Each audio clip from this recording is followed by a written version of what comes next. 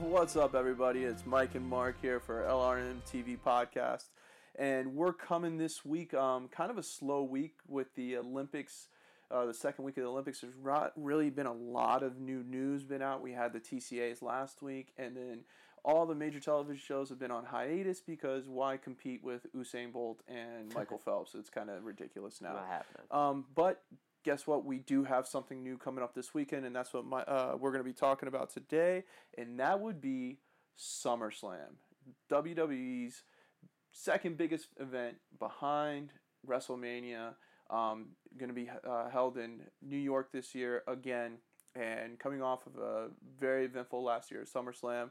We're kind of break down the matches going on at SummerSlam, kind of give our take on it, where we think maybe WWE might be going in what direction, seeing who's going to be set up. And basically, once SummerSlam's over, it's the road to WrestleMania, and that's what we'll be discussing. And then to kind of cap off, where Mark and I are going to basically go over our most memorable match of SummerSlam that we remember the most.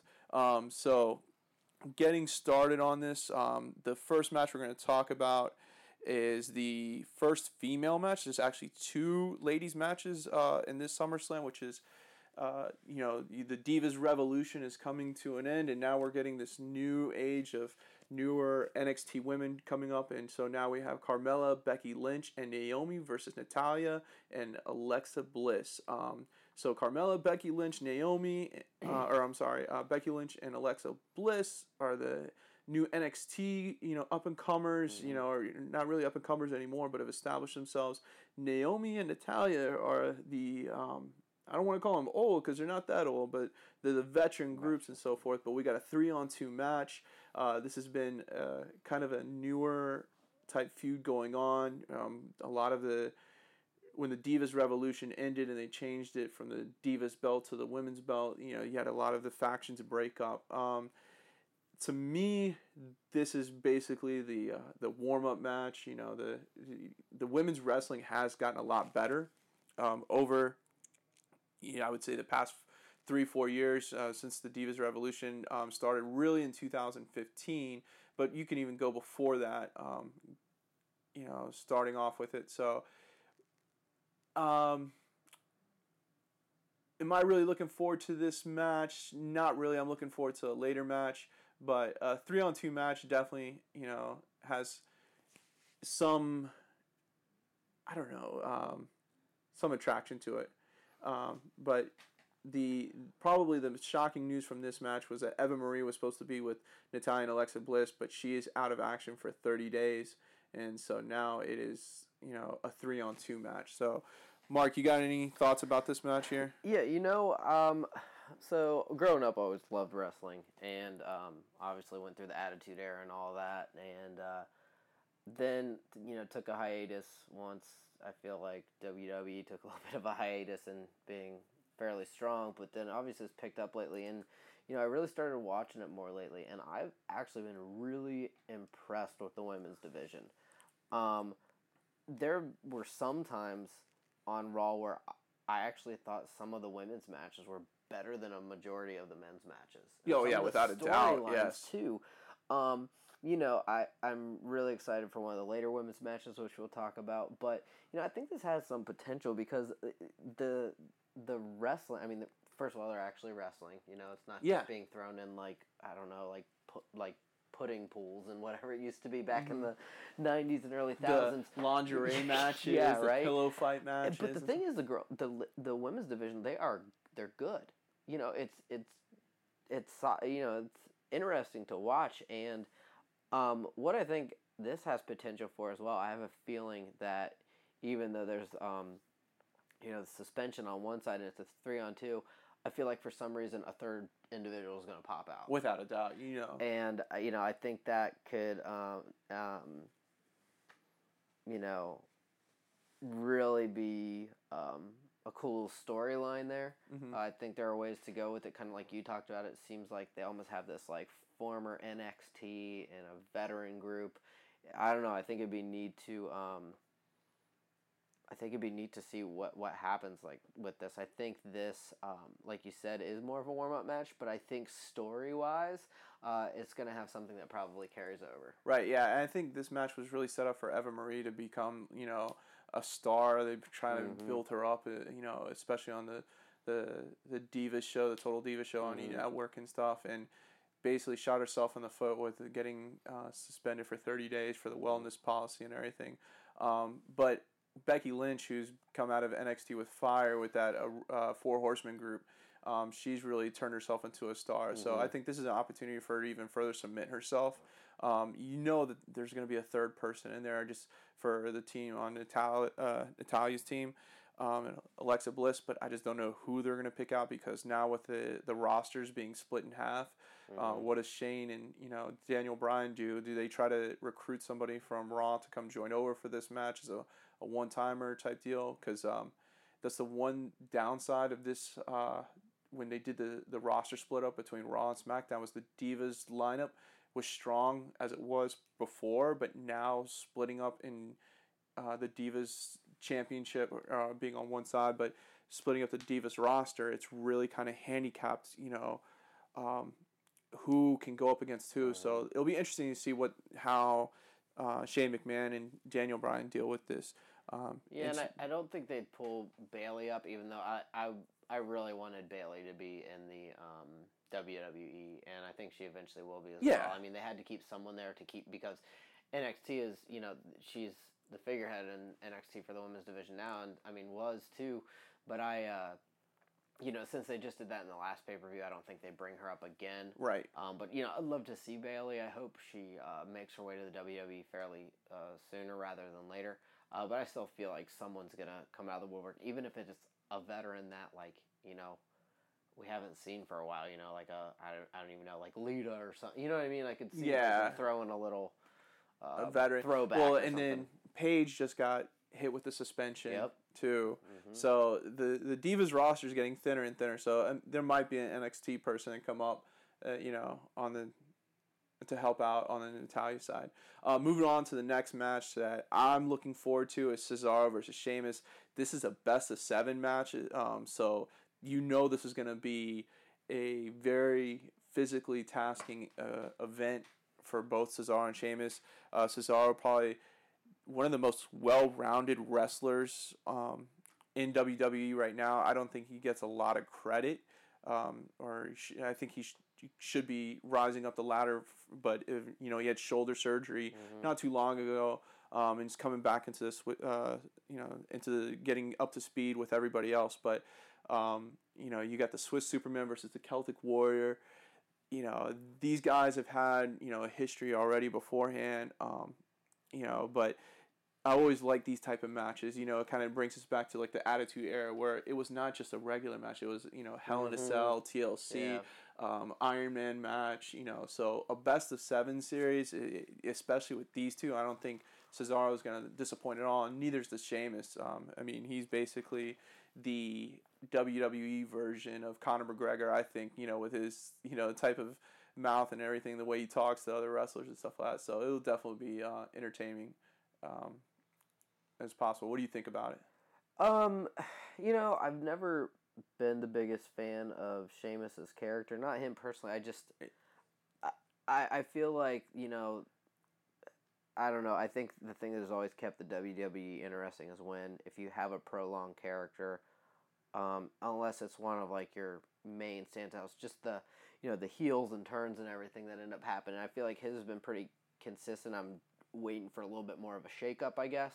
Cesaro, though, I'm excited to see him. I watched him a week or two ago, I think it was, and he is an up-and-comer, and I think getting him some more airtime or maybe even winning this best of 7 can help kind of push him even more to beating a veteran like Sheamus. So I think it does have potential, and like you said, I'm more excited not necessarily in the matchup, but that it is a best of 7 and kind of bringing back those different type of matches that maybe we haven't seen in a while. Right. Cesaro, to me, I think he started really coming to his own once I hate to say this, but once he kind of started becoming his own individual wrestler instead of being the tag team with him and Tyson Kidd, you know, and injuries kind of pushed him to become, you know, their own individual wrestling personas and stuff. And I thought that is what really made Cesaro become one of that, you know, those better wrestlers for his individuality. So it's going to be exciting to see. Another good match that's coming up is the Intercontinental match between The Miz and Apollo Crews. And it's just amazing. I was reading an article on ESPN yesterday. It's shocking that ESPN's covering WWE. I mean, so is Fox Sports. Fox Sports too and stuff like that. But they were, you know, basically, you know, breaking down The Miz's, you know, his rise in the WWE to his, you know, recent fall to now back up to where he's Intercontinental Champion. You know, he said a lot of it had to do with his wife being rehired by WWE and being with him. Now he's kind of found a new kind of mantra about him, which is you can definitely see because during that time period when he was just subjected to the Miz show, you know, on SmackDown. Yeah. I mean, it was getting really, really bad, but now, boring, now he's really gotten back to the old Miz where he won the WWE Championship in headline WrestleMania, and so, you know, and that was kind of the focus of the article on ESPN was that, you know, he wants to be back as a headliner and he wants to host the main event again on WrestleMania. So, being on SummerSlam and being the Intercontinental Champion doesn't hurt at all, but I mean.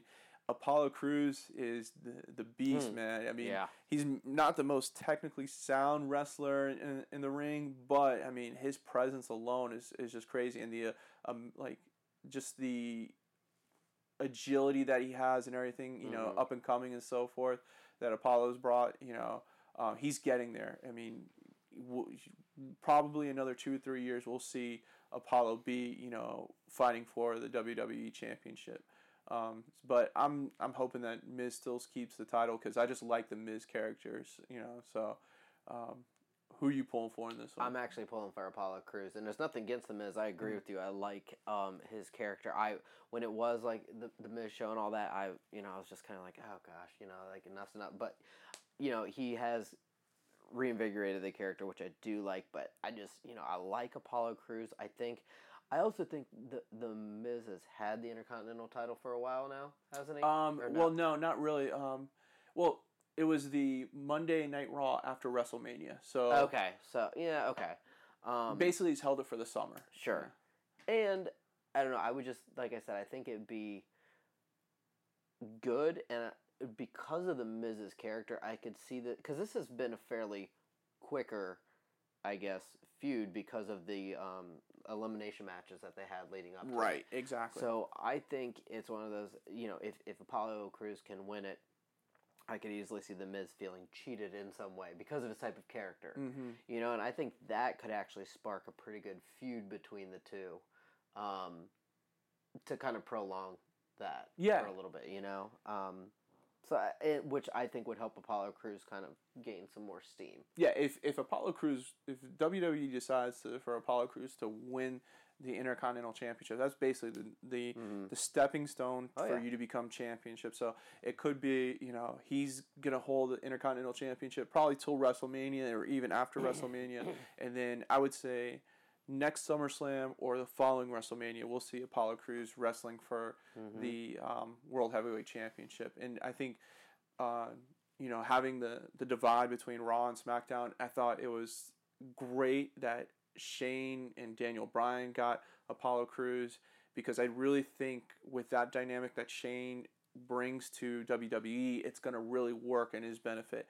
Because one thing that Shane does really well with characters is he teaches them how to turn heel on a button's notice and so forth, and then come right back and be, you know, everybody's favorite wrestler and so forth. And, you know, I've seen interviews and you know, with like The Rock and everything, where they credit how Shane McMahon in the early days was the one who kind of would give that aura or give that kind of advice, and not necessarily advice, but just help along and on the script line and everything, and get the heels to turn and so forth. That would make them be the wrestler they are today. And so I think Apollo being on SmackDown with Shane, that's going to really, really jump his career faster. So I don't know if I want to call it the match of the event yet, but it's definitely I think it'll definitely be an entertaining match. Yep. And what I also like too is not only with the Intercontinental title, but also with the U.S. title, they're really giving some more focus to those again too. It's not just like it's because I feel like some of the belts have kind of lost its luster over the years. Right. But I feel like they're really starting and having solid people in there too, which we'll talk about a little bit more with the United States title. But I'm glad that we're starting to see that. Yeah, I agree. There was definitely that probably like a 5 to 6 year period where the Intercontinental, the U.S. Championship belt basically were just being passed along to the C-listers. Sure. And then I think the moment that we saw these titles start to have some sort of claim, you saw John Cena win the U.S. title not too long ago and everything, and that kind of made it where the A-listers, were proud to have that title and and so forth, and that's now bringing a little bit of aura back to it. So yeah, definitely glad to see that. Next match on the list is Enzo Amore and Big Cass, which are hilarious, versus Chris Jericho and Kevin Owens. Kind of a newer type of tag team, partnership with Jericho and Kevin Owens, and they came up with the Jerry KO slogan or whatever, which was kind of funny. But dude, ever since Enzo and Big Cass came in, from NXT up into the main event, they have been hilarious. I love their personas. I think they work well off of each other, and more power to them. And I hope they beat Jerry KO down to the ground. But I just the first Raw that they came on and did their little spiel or whatever. I didn't really watch a lot of it in NXT, but I remember that the Raw where they premiered and stuff like that, and Big Cass giving his spiel and stuff. It was pretty hilarious, and so. But they've definitely in a short amount of time have risen up the ladder and basically got a humongous fan base. The Jericho Kevin Owens matchup, it's just out of need because remember Jericho wanted to go up against Enzo and Cass, but it was going to be a 2-on-1 match originally, and then Kevin Owens came in to get on Jericho's side. But I don't know. I feel like. I mean, I've always enjoyed Jericho, but I feel like they want to have him around, but they can't figure out where to put him. Right, and with his contract being, just a part-timer, he's been used a lot more. They're using up his contract a lot faster, I think, because I don't think he's even going to be on roster by next WrestleMania, from what I've heard about his contract. So I think they're just basically getting the most out of him, and then that's it. So, yeah, I could see that. But yeah, I'm excited for Enzo and Big Cass. I think that'll be funny. And actually, Kevin Owens. I mean, I like him too. It just seems like a kind of an odd, quick match. Yeah. Like I said, I think it'll be I'm assuming probably to build up Enzo and Cass. Oh, without a doubt. I mean, I really don't see this Jericho or Jerry KO, partnership lasting too much longer after SummerSlam. And I think I was reading on, I can't remember exactly, but Jericho's going to take a little break after SummerSlam and stuff, and then come back maybe 3 or 4 months later. So this is definitely Enzo and Cass's, to be on. So to think about this, they were on Raw, was it the Monday night after WrestleMania, or was it 2 Monday nights after WrestleMania? And to be on the SummerSlam card is pretty amazing. That means you're getting your stuff done, So yeah, I mean, I wish I'd watched more of them, but during the I think NXT era. I think NXT was one of the smartest things WWE could have done. Because at first I thought it would be kind of like a version of Sunday Night Heat, which was like. That was horrible. That was horrible. But it's that they have a good developmental system and they're good but at the same time it's kind of like they're in their own little world. Right. Yeah, I think that was a smart move for them. Yeah, so. And have you noticed that John Hunter has started to copy Big Cass's hairstyle? Yeah, exactly. And I mean he'll probably take credit for it. Yeah, of course. All right, so that's definitely an interesting matchup, but I think being booked in the middle of of SummerSlam, that's probably the time when majority of people are going to head to the bathroom and stuff or get what they need to eat for the last little bit. We got the tag team championship match between New Day and Gallows and Anderson. It seems like New Day has held the tag team championships forever. It's almost been a year. Yeah, I mean, I think I was watching last week or the year before, and I think it's almost. I want to say they won it last year's SummerSlam, but maybe not. Yeah, don't quote me on that. I could be wrong, but I feel like it's almost been a year. I mean, it's just I don't remember. I really don't remember like when they didn't have the belt. I mean, it seems like forever ago. I think this is still one of the weaker points in WWE right now. The tag team championship. Are the tag team championships because I feel like there aren't that many strong teams, or they're kind of throwing some people together, or I just don't really like the storyline. I feel like some of the storylines are forced just because there are so few teams. Mm-hmm. And like I said, I mean, I know the New Day has held it for close to a year or so, maybe, or at least it seems like that. And I know that's kind of how like the old like DX was and whatnot. But I don't know. I feel like the stories are just, I don't know. I feel like it's just kind of like the same thing, and it's nothing against New Day, but I know a lot of people like them, but I'm just. I don't know. It just seems kind of like the same sort of thing, I guess. Yeah, I honestly think this is their time. They're gonna lose the belts at this pay-per-view. I think Gallows Anderson, just on the mere fact that, or just sheer fact that it's going to be needs a change up to keep the because we see that the Intercontinental and the U.S. Championship belts are on the rise and people are more excited about those matches. But it seems, like you said, don't get me wrong, like I love New Day and I love their gimmick, and I think the Booty-O's type deal, the cereal's hilarious that they actually came out with Booty-O's cereal and stuff. But to just, there was that time period, and I remember during the Attitude Era when it was DX had it forever and so forth, and it wasn't until you started to see the Hardy Brothers, the Dudley Boys, Edge and Christian start fighting for it. That's when the tag teams really started to get back into it again, and I think that's what we need is that let's change the guards here. Let's have a new tag team championships. Nothing against New Day. Have them win it again in the next 2-3 months, whatever. Absolutely. That's fine. But just to have a little like kind of rivalry built up, the Dudley Boys, get them back in there. I feel like you almost forget about the title somewhat. Like, I know New Day's had it, but like, I don't know. It's kind of like, it's a tag match. Okay, there's not much to it. Yeah, I mean, if you hold it for too long.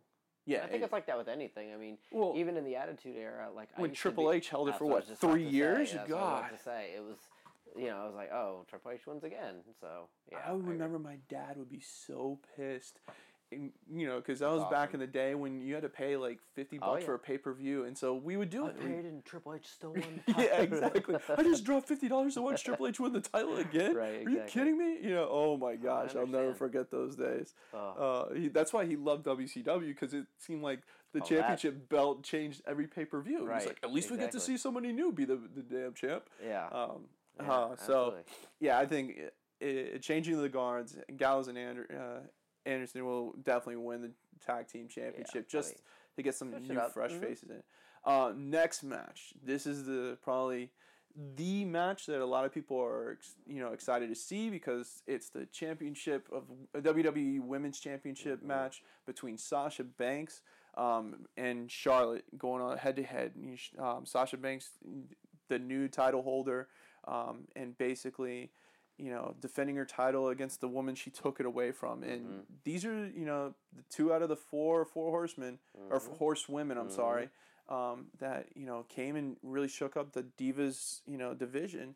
And now they get to be not main event, but pretty close to it, on a SummerSlam, which, is pretty impactful. NXT, has had a couple pay-per-views where the women have, been the main event, and you can see slowly or surely it's going up. So, I'm actually more excited to see this than one of the other championship matches, to be honest. Oh yeah. And I'll get to that a little later. But if you watched their the 2 matches, so the one before Banks got it, and so Charlotte retained her title, but then they fought the next night on Raw, wasn't it? Right. And those were good matches. Yes.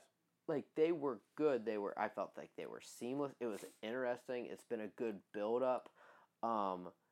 Yeah, just the whole aspect of how they were friends and now they're not, and this back and forth, and Charlotte saying you can't beat me, and Sasha Banks is entertaining to watch. And don't get me wrong, Charlotte is too. I mean, she did, I think she did like a backflip off the top rope, but like not even onto the mat, onto the. I mean, it's impressive stuff. You know, They've really stepped up what the is she? game. She's 6 feet tall, isn't she? Charlotte, I believe so, 6 feet. Yeah. I mean, it is like I said. They are. It's fun to watch. And I mean, personally, I would like to see Sasha Banks retain the title. But I feel like there may be some way that she gets screwed over or something like that. But it's interesting to me, and I'm like I said, I'm once again just really excited about. I think this is a good change for the WWE with the women's division and everything. Well, to me, and I will debate this with anybody. Everybody has their own opinion, but best wrestler in just wrestling terms, and you got to think of what working with it. To me, is Sasha Banks. You know. I know people say I'm crazy or whatever and stuff like that, or you know, you're not listening to this match or this wrestler, but what she's done and what she's able to do with female wrestlers has really impressed me and, you know, made me watch, you know, women's matches with actually like paying attention and seeing what's going on, you know, paying attention to the actual moves and who's going to win and so forth. So I think Sasha has really been that leader. I know that, you know, you have Becky Lynch and Charlotte and Sasha really pushing this new age of, you know, and not to say anything against the, you know, the old divas of, or not the previous divas of, you know, the Bella Twins and Natalya and so forth. And even going back to when Trish Stratus and Lita were basically the only two female wrestlers and stuff like that.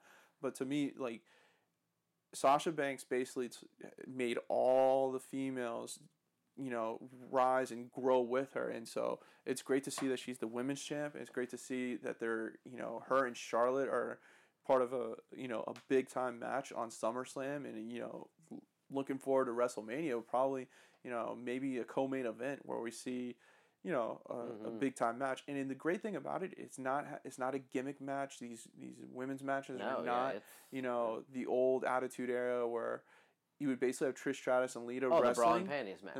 And then you would have everybody else do bra and panties matches and stuff like that. And, you know, I know there was, you know, the women beforehand were great, but this is a new level. Sure. And this is going to keep the women's, you know, division actually, you know, relevant for the next, you know, 4 or 5 years. I think the women now are much more technically sound. Yes. Especially like Sasha Banks and Bayley and Charlotte, and you know, they're very technically sound, and not that many of them weren't before, but I think the WWE has now also given these women a better chance to become more technically sound as well. But you're right. I mean, it is entertaining to watch, and it's very seamless. You know, their transitions are good, their sells are good. So I'm, you know, it'll be an exciting match. Yeah, and they're no longer in. Remember, like, Lita had to be relevant. Lita had to be at the, you know, with the Hardy Boys. Not saying anything bad about it. Whatever. With TNA. TNA with Trish Stratus and so forth and all that. And remember, Trish Stratus for a long time was like the like Vince McMahon's like mistress or whatever and stuff like that. And you know, now you don't get that anymore. Now it's just straight female wrestling, and it's actually storylines that are not demoralizing or, you know, demeaning to these women and so forth. And it's great to see, you know. So more power to WWE and leading that event. And, you know, it's, you know, a lot of credit to Triple H and Stephanie McMahon and Vince McMahon and Shane McMahon, you know, really putting forth the effort to give these women, you know, the time and day and the spotlight to do it. Next match. This is the match I think everybody's going to really hit the snooze button on. The U.S. Championship title match between Rusev and Roman Reigns.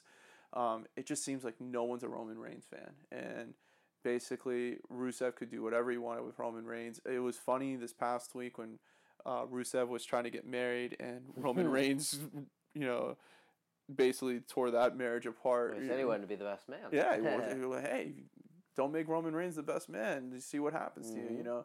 Your bride to be is going to be thrown into a cake and all that kind of stuff. So, yeah, I mean, I just think the Roman Reigns character, I don't know. It's just, I think WWE's trying to find a spot for him to be in that he still hasn't. He's got potential, but I don't know. To me, his best days are behind him. Back when what was the Shield? The Shield. That's when Roman Reigns, everybody was for, when it was Dean Ambrose, Seth, and Roman Reigns. But ever since the Shield broke up, it seems like Seth and Dean Ambrose took a step forward. Roman Reigns took like 5 steps back, in character. Yeah, I don't mind Roman Reigns' character. I think it's a little kind of, like I said, kind of. I think he's whatever you want it. Like he's like, I'll be whatever you want. Right. Instead of, he's trying to be too much like his cousin The Rock, Dwayne Johnson, where what Dwayne was great at was turning from heel to hero, back to heel in an instant. Like it was crazy. And I think that's what he's trying to do. You know what his persona and even some of his moves remind me of, and it's kind of Goldberg. I knew you were going to say Bill Goldberg. I knew it, yes. But, Goldberg, there was something more fascinating about Goldberg, though. Well, it's because it was just, at that point in time, it was great story writing. But once the streak of Goldberg ended, I mean, Goldberg was just garbage. Like, he couldn't even hold his own in the WWE. And no one wanted to wrestle against him. Right. And I feel like, he's got his spear. He's got this kind of like... He's got the Superman punch. Right. He's got this kind of like gruff kind of, and I also agree with what you said. I don't know, maybe it's just me. I enjoyed the Shield. I enjoyed Roman Reigns, Dean Ambrose. Oh, yeah. Seth Rollins when they were in the Shield together. I thought that was interesting. I thought it was cool. I thought that would have been a cool way to maybe even start having 6-man tag matches, right? In belts, even, because they used to have those, because you could have gone up against New Day and this and that. And I know they've really pushed Seth Rollins and Dean Ambrose. I just, for me personally, I'm not a fan of all 3 of their individual characters. I like Seth. Dean Ambrose is fine to me. I think for what the WWE has to work with right now, like Dean Ambrose. So remember, like in this time period, what was it last year? You had SummerSlam match with Seth Rollins, Sting, and so forth, and basically that was the last time we saw Seth Rollins in a match. John Cena gets hurt. Everybody got hurt, and so all that was left was basically Roman Reigns and Dean Ambrose for the longest time. And so I think everybody's just kind of over this, because I don't blame what the McMahons did and stuff like that, because when you're limited with your roster, you got to play the hand you're dealt. Absolutely. And so Roman Reigns and Dean Ambrose are there, but yeah, I think Roman Reigns, instead of just accepting being either the bad guy or the good guy, he tried to play it off one too many times, and he just flip-flopped so much. Yeah, it's got to be consistent at least for a little bit. Yeah. And then you can turn heel, or you can, whatever it is. But I agree with that. It's like it can't be episode to episode. There's got to be streaks of it. Even when Stone Cold went through his little phase of being, like turning on, actually siding with Vince McMahon. Remember that? Oh, yeah. It happened. It didn't stay but still, though, it was consistent for a little bit, and then he obviously went back. But yeah, I think it's, they're trying to find a place for him. And I don't know. I think Roman Reigns actually, I think there's a chance he could actually win the United States Championship. If they give him the U.S. Championship belt, that's just, he must have the best contract in the world, because that means he's won the WWE Championship, 3 times, just recently had it, and then he gets suspended for the wellness, or was it wellness, or was it conduct detrimental? I think it was wellness. Wellness, okay. And then he comes right back, and he's in a U.S. Championship match and stuff like that. And not anything against the guy. The guy is one of the nicest people in the world and stuff like that. But there's just, it's kind of, like in the Olympics going on, why are you going to why are you going to reward people that are, not following the rules or anything like that when you have a lot of these up and comers and, especially in NXT where you have a lot of talented people, you promote those guys. I think the best thing for Reigns is to develop a rivalry against somebody and let that go on for a good solid, 5-6 months. Old school rivalry, just one-on-one, doesn't have to be for a title, just go and get it. So, Yeah, and I guess the only reason why I think he could win the U.S. Championship is so they can develop his character in some way. But like you said, I mean, it's at this point maybe, just trying to figure out what to do with him almost. You know what I mean? It'll be, I don't know. Like I said, I'm not that interested. It's the match I think that people are least invested in. Sure, absolutely. Which is sad because it's a U.S. belt and stuff like that. And it held a lot of, at one point in time, the U.S. belt was, pretty, A-star status and everything. I feel like the U.S. belt has started to turn into is the old European Championship. Yep, exactly, yeah. Which was like, it was always like the main title and then the Intercontinental title, which were always, and then like U.S. and then European. Like and who William Regal seemed to always have. The hardcore title belt was... That was fine until they did the 24/7 rule, and then it just... and then it was changing hands all the time. Dude, it in changed the middle the of a parking lot. in a ball pit at like Chuck E. Cheese with Crash Holly. I was like, what is going on? So moving on to the next match. This is the SmackDown Live main event. It's the franchise match is what they're calling it. The battle for the franchise. And it's John Cena versus AJ Styles. And I tell you what, man, when AJ Styles came to WWE, I did not think that he was going to be, in a WrestleMania as fast as he was, and had, co-headlining or whatever you want to call it in SummerSlam and everything. I mean, WWE, they've always been that type of company where the outsiders that have gone and wrestled in other, other companies and stuff like that, they kind of shy away from. Sure. And if they do sign, it takes them a very, very long time, unless you're a, most recently Sting, and who was the previous WCW guy to come out of retirement? Can't think of it. Well, I think you got to be a really big deal to come in and to headline. I think some of it depends on the severity of when people left or how they left. Right. But I mean, if you look at it, so like you look at Sting. You look at when like Kevin Nash and Razor Ramon and some of those guys came back.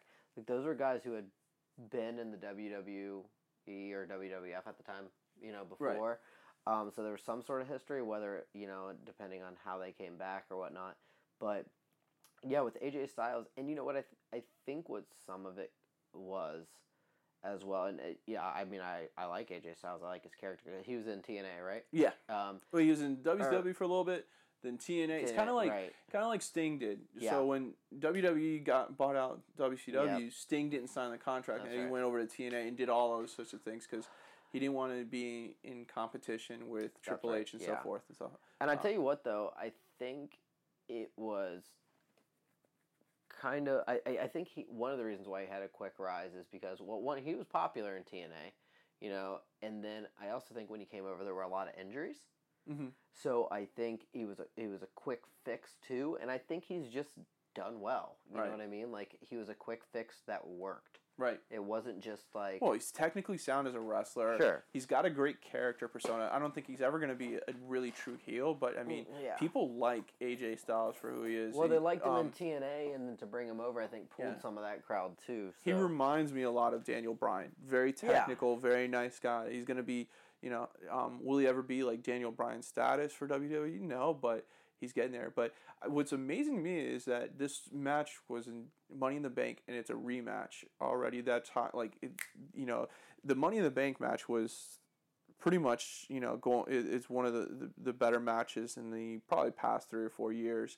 And it's really shown how much Cena's kind of worked on his technique and everything, because that was always one of the biggest critiques about John Cena as the wrestler.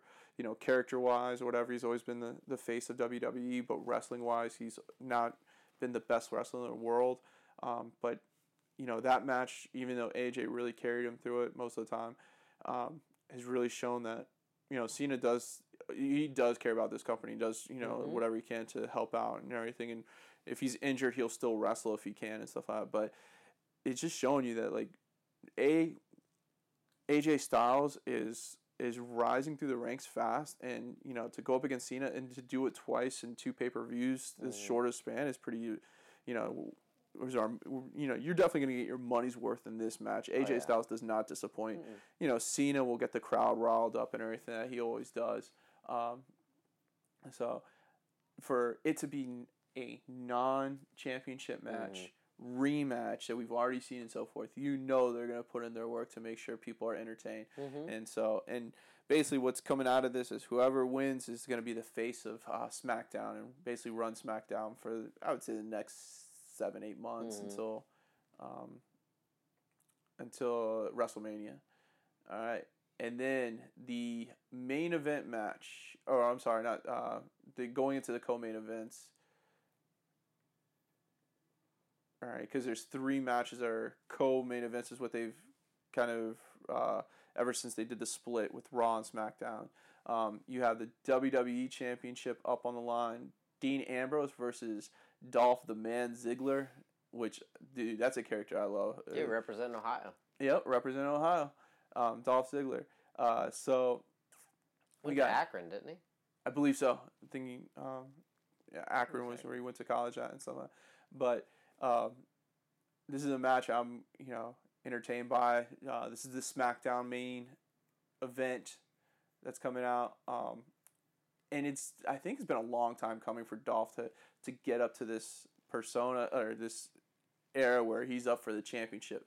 I think it needed to be something like this where Raw and SmackDown had to split rosters and everything to allow him to really shine. But coming off his previous matches from WrestleMania and Money in the Bank and so forth, it's definitely shown that his game has stepped up, and winning the number 1 contendership to go up against Dean Ambrose has definitely been entertaining to watch.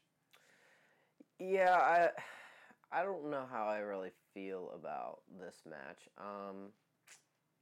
Actually, now I think about it, isn't Dean Ambrose from Ohio as well? I think he's from Cleveland, isn't he? Is he? I'm not sure. Dolph went to Kent State. Okay, Dolph went to Kent State. Yeah. I don't know. For me, it's been more difficult for me to get into SmackDown than it has been Raw. I know Raw is obviously longer. I just feel like it has some of the better characters or stories. I don't know. I mean, I think it's, like I said, nice to see Dolph's rise, but I'm not 100%. Kind of like I said before, I liked the Shield when they were the Shield. Yeah. Their own characters are okay, but I'm I don't know. I'm not super excited about this match. I think it's okay, but I don't know. Like I said, I think I don't know. I think SmackDown has some work to do to really get the brand split. I think it will. Super competitive. And Dolph, he's held the belt I think twice beforehand and stuff like that. But after his second stint as title holder, he kind of went away and was in the mid-card matches a lot and stuff like that. But it's just good to see someone like him, get a second chance and so forth. Yeah, and Dean Ambrose, like you said, like I agree with you. Like the Shield was better when they were together than as individuals. The only one I think that's kind of started, take his own was Seth Rollins, but then Seth got his just basically ruptured his knee into 5 different places and so forth.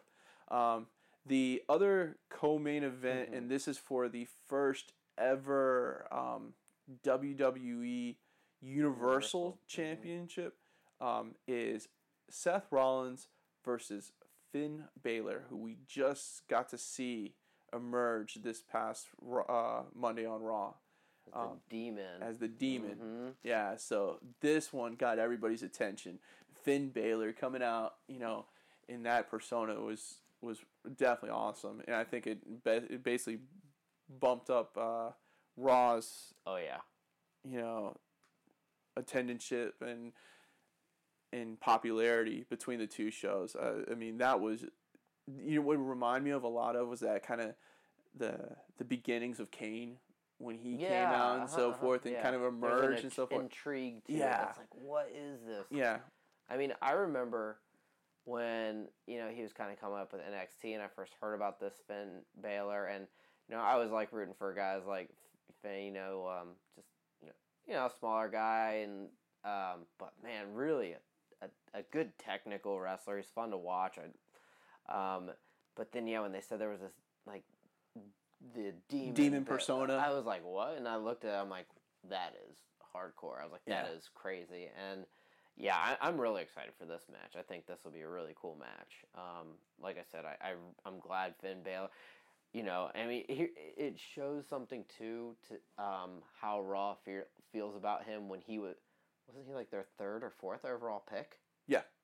I mean, that says something, because that's when you pick your big guys. Oh, so yeah. I think it shows the direction they want to go with him, which is really cool, because, I mean, just to jump from NXT and then boom, you know, yeah, I think it's, you know, I think it'll be a really good match. I'm excited for this. Yeah. Oh, I mean, I believe this is the first time.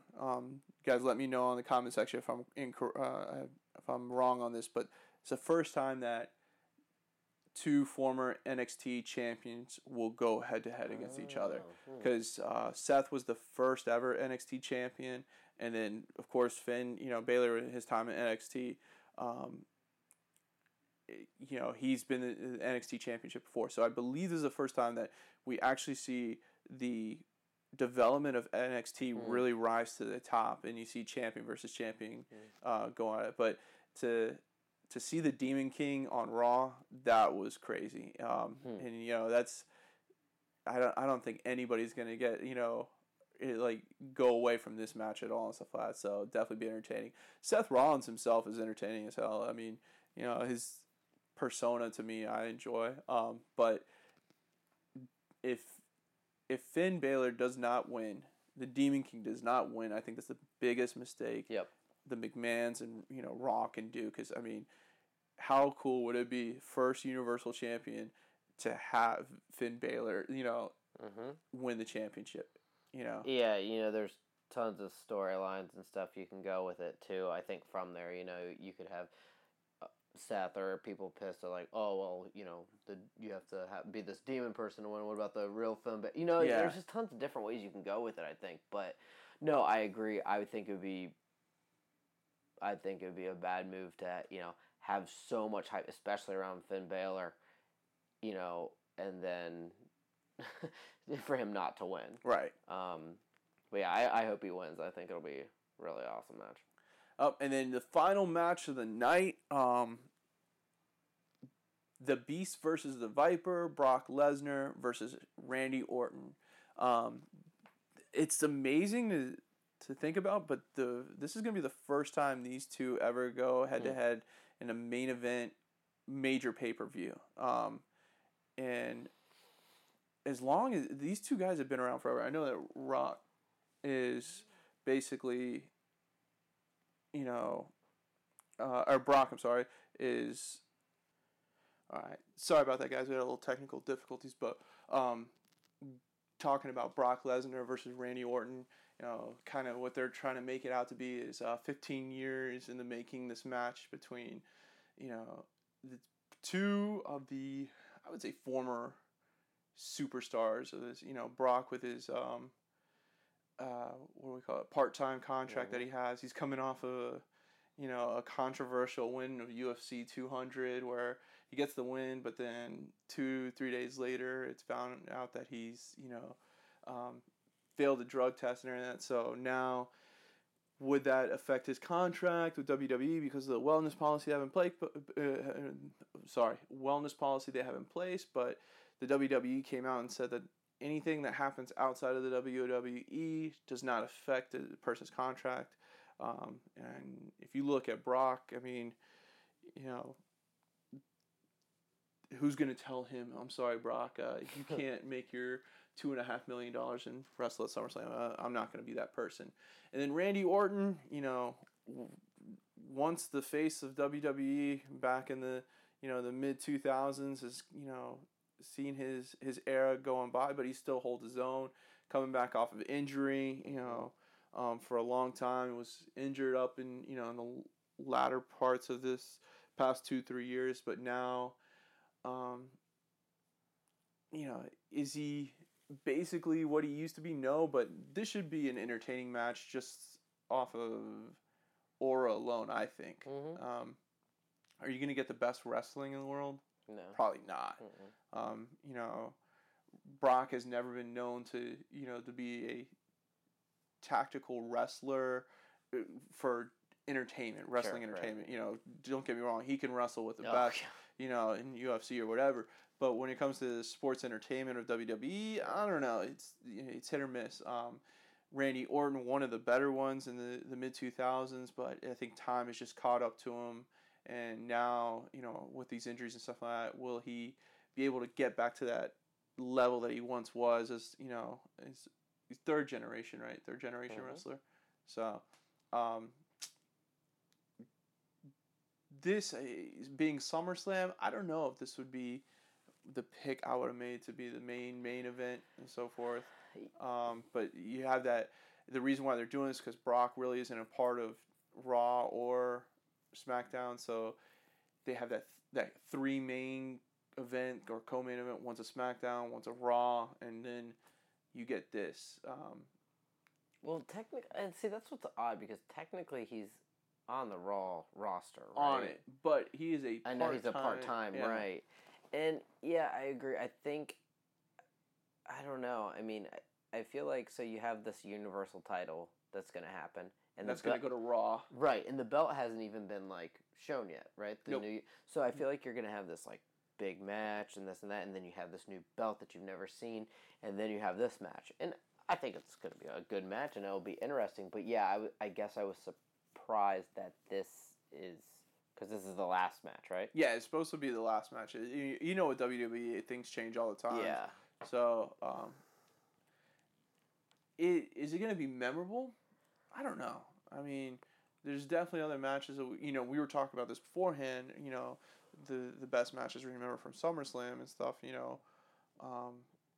Whether it was TLC matches or even the Brock versus Rock match. When he was when Brock won the championship the first time at 25 was more memorable. But I don't know. I just the RKO versus what's Brock's thing? F5. F5. I don't know. I think there's going to be a lot of them in this match, honestly. So, and then they're going to keep kicking out of them until, something happens. I guess this is a cool match and, the making of it, obviously, after 15 years and this and that. So, I mean, that part's cool. But, if you think about it, there's no real follow-up after this. Or, I mean, there could be. But still, it's not like it's a continual thing. So, yeah, I think it'll be interesting from especially a nostalgic point of view. Right. And I think that's what they're trying to go for here is kind of because WrestleMania always has that one nostalgic match, when Sting and Triple H did it, most recently, and then you had, a couple other matches when Rock comes out of retirement, here and there and stuff like that. Hogan's back or someone. Yeah, exactly. I think that's what SummerSlam's trying to build up because SummerSlam is now the second biggest pay-per-view, but doing this, I don't know. It could have been. We talked about earlier. The rosters are the way they are and so forth, and you play the cards you're dealt with. But this to me would have been better as a mid-card match on WrestleMania than being the main event on SummerSlam. Or even put before the title matches or something. A different placement of it maybe. Well, Brock's not going to... Yeah, absolutely. Yeah, you're right. Yeah. You tell Brock that, hey, you're going to be... I'm not going to tell him anything. He can do You're going to be the match before the two main events. Yeah, right. Yeah, that's not Oh, my God. Especially if you're part-time and you're coming in. Yeah, that's not happening. I'm scared of that, man. Right. So... it's probably in his contract. He has to be the main event every single pay-per-view, which makes sense. I mean, he draws people. Yeah, and stuff he's earned it after his year. Yeah. Hell, look what he did in UFC, signing a contract. Not even 30 days prior to, Yeah, and then to put a weapon in, and makes it a main draw. I mean, without him, UFC 200 would have been shambles. So, Randy Orton, I mean, he was during. I wish Randy Orton had been around during the Attitude Era. Yeah. It would have been a lot better for him. I think he would have been a lot more memorable. Him and Cena did carry WWE for a long time when it was in that slow transition away from the Attitude Era into what it is today. And it's a shame because, Cena has seen it too, where injuries have caught up to him. And Father Time always wins out. And it's just, Randy Orton's not the wrestler that he once was in, say, 2008. And, when he was at his pinnacle. And so, the RKO is still fun to watch. And, he's still an entertainer, but this almost seems like this is the old timers match. I did enjoy though where he came in on Raw and RKO'd him, and then it was kind of predictable that Brock would go. What I was actually hoping is that Brock wouldn't go the next day, but maybe like a following week. But I thought that was pretty cool, and it does give you some of that rivalry, which I thought was pretty neat. So like I said, it's cool to see that. I think it'd be good. One of the questions I have for you is, do you think that with SummerSlam there might be any like new additions, like people coming back or newer people, like either a guy jumping from NXT or an older person coming back or someone coming from TNA or something along those lines, that is, will now be on one of the rosters. What do you think? There's been a couple rumors out about who might be on the next group of coming up and up from NXT, or who might be coming out of, not necessarily retirement, but break and stuff like that coming in. Gosh, that's a good question. It's definitely, I think, maybe not. So the only way I could see Randy Orton winning this match is if we get like an older, wrestler that had a major feud with Brock Lesnar. Not say The Rock or whatever and stuff like that, but somebody come out and interfere with the match to get Randy Orton to win and stuff, and then that leads to Brock Lesnar's. I believe he's signed on for another year and a half, so that would lead him to 2 more WrestleManias. So I would love to see Kurt Angle come out.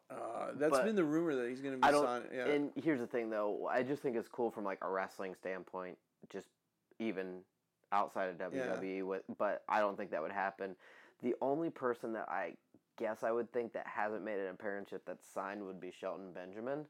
But I know that Shelton Benjamin, it wasn't like, I don't think he and Brock really had any huge encounters. No. But I don't know if they would do that to like boost the SmackDown, because Shelton Benjamin, you know what I mean? Yeah. I think that's, I don't think you're going to see, I know there are rumors of obviously Kurt Angle and they've obviously been talking about Jeff Hardy, but his contract I think goes through January. Yeah. And so I don't think we're. I think Jeff Hardy left on him and Matt Hardy left on such bad terms. I don't think they're ever coming back into the WWE. And Kurt Angle's neck, I don't even think that, because he would have to have a very and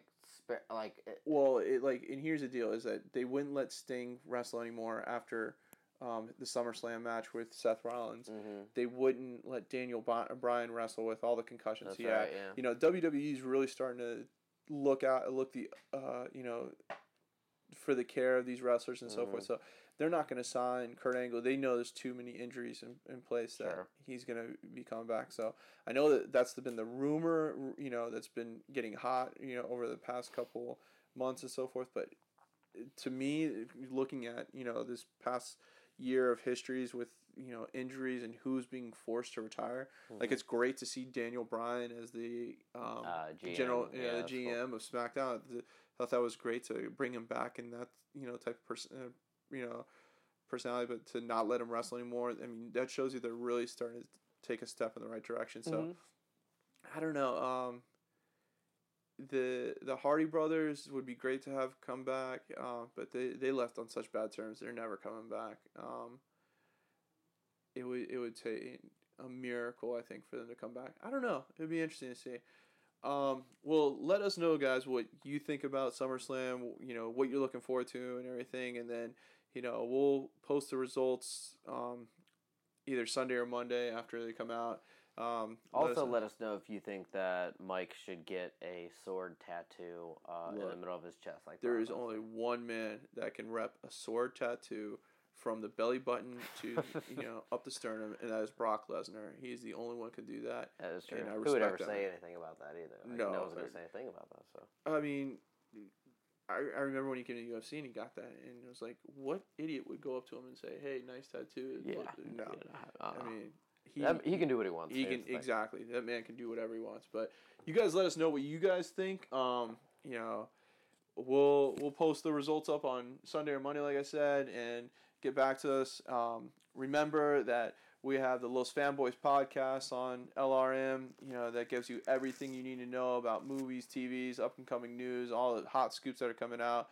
They also do great breakdowns on movie trailers and give you their opinions on what direction the superhero universe is going into. Also check out the Weekend Warrior on Wednesdays. He does great articles, breaks down a lot of movie reviews for the week, indie films, popular films. Gets a lot of great interviews that from not just in the Marvel and DC universe, but also up and coming actors and directors. And then on Mondays, check out Comic Uno's weekly roundup, where she's giving out basically what's entertaining for her for the week in the comic world, TV world, and movie world. And always check us out on the LRM TV podcast with Mike and Mark. Thanks for listening. You guys have a great weekend. Enjoy your SummerSlam.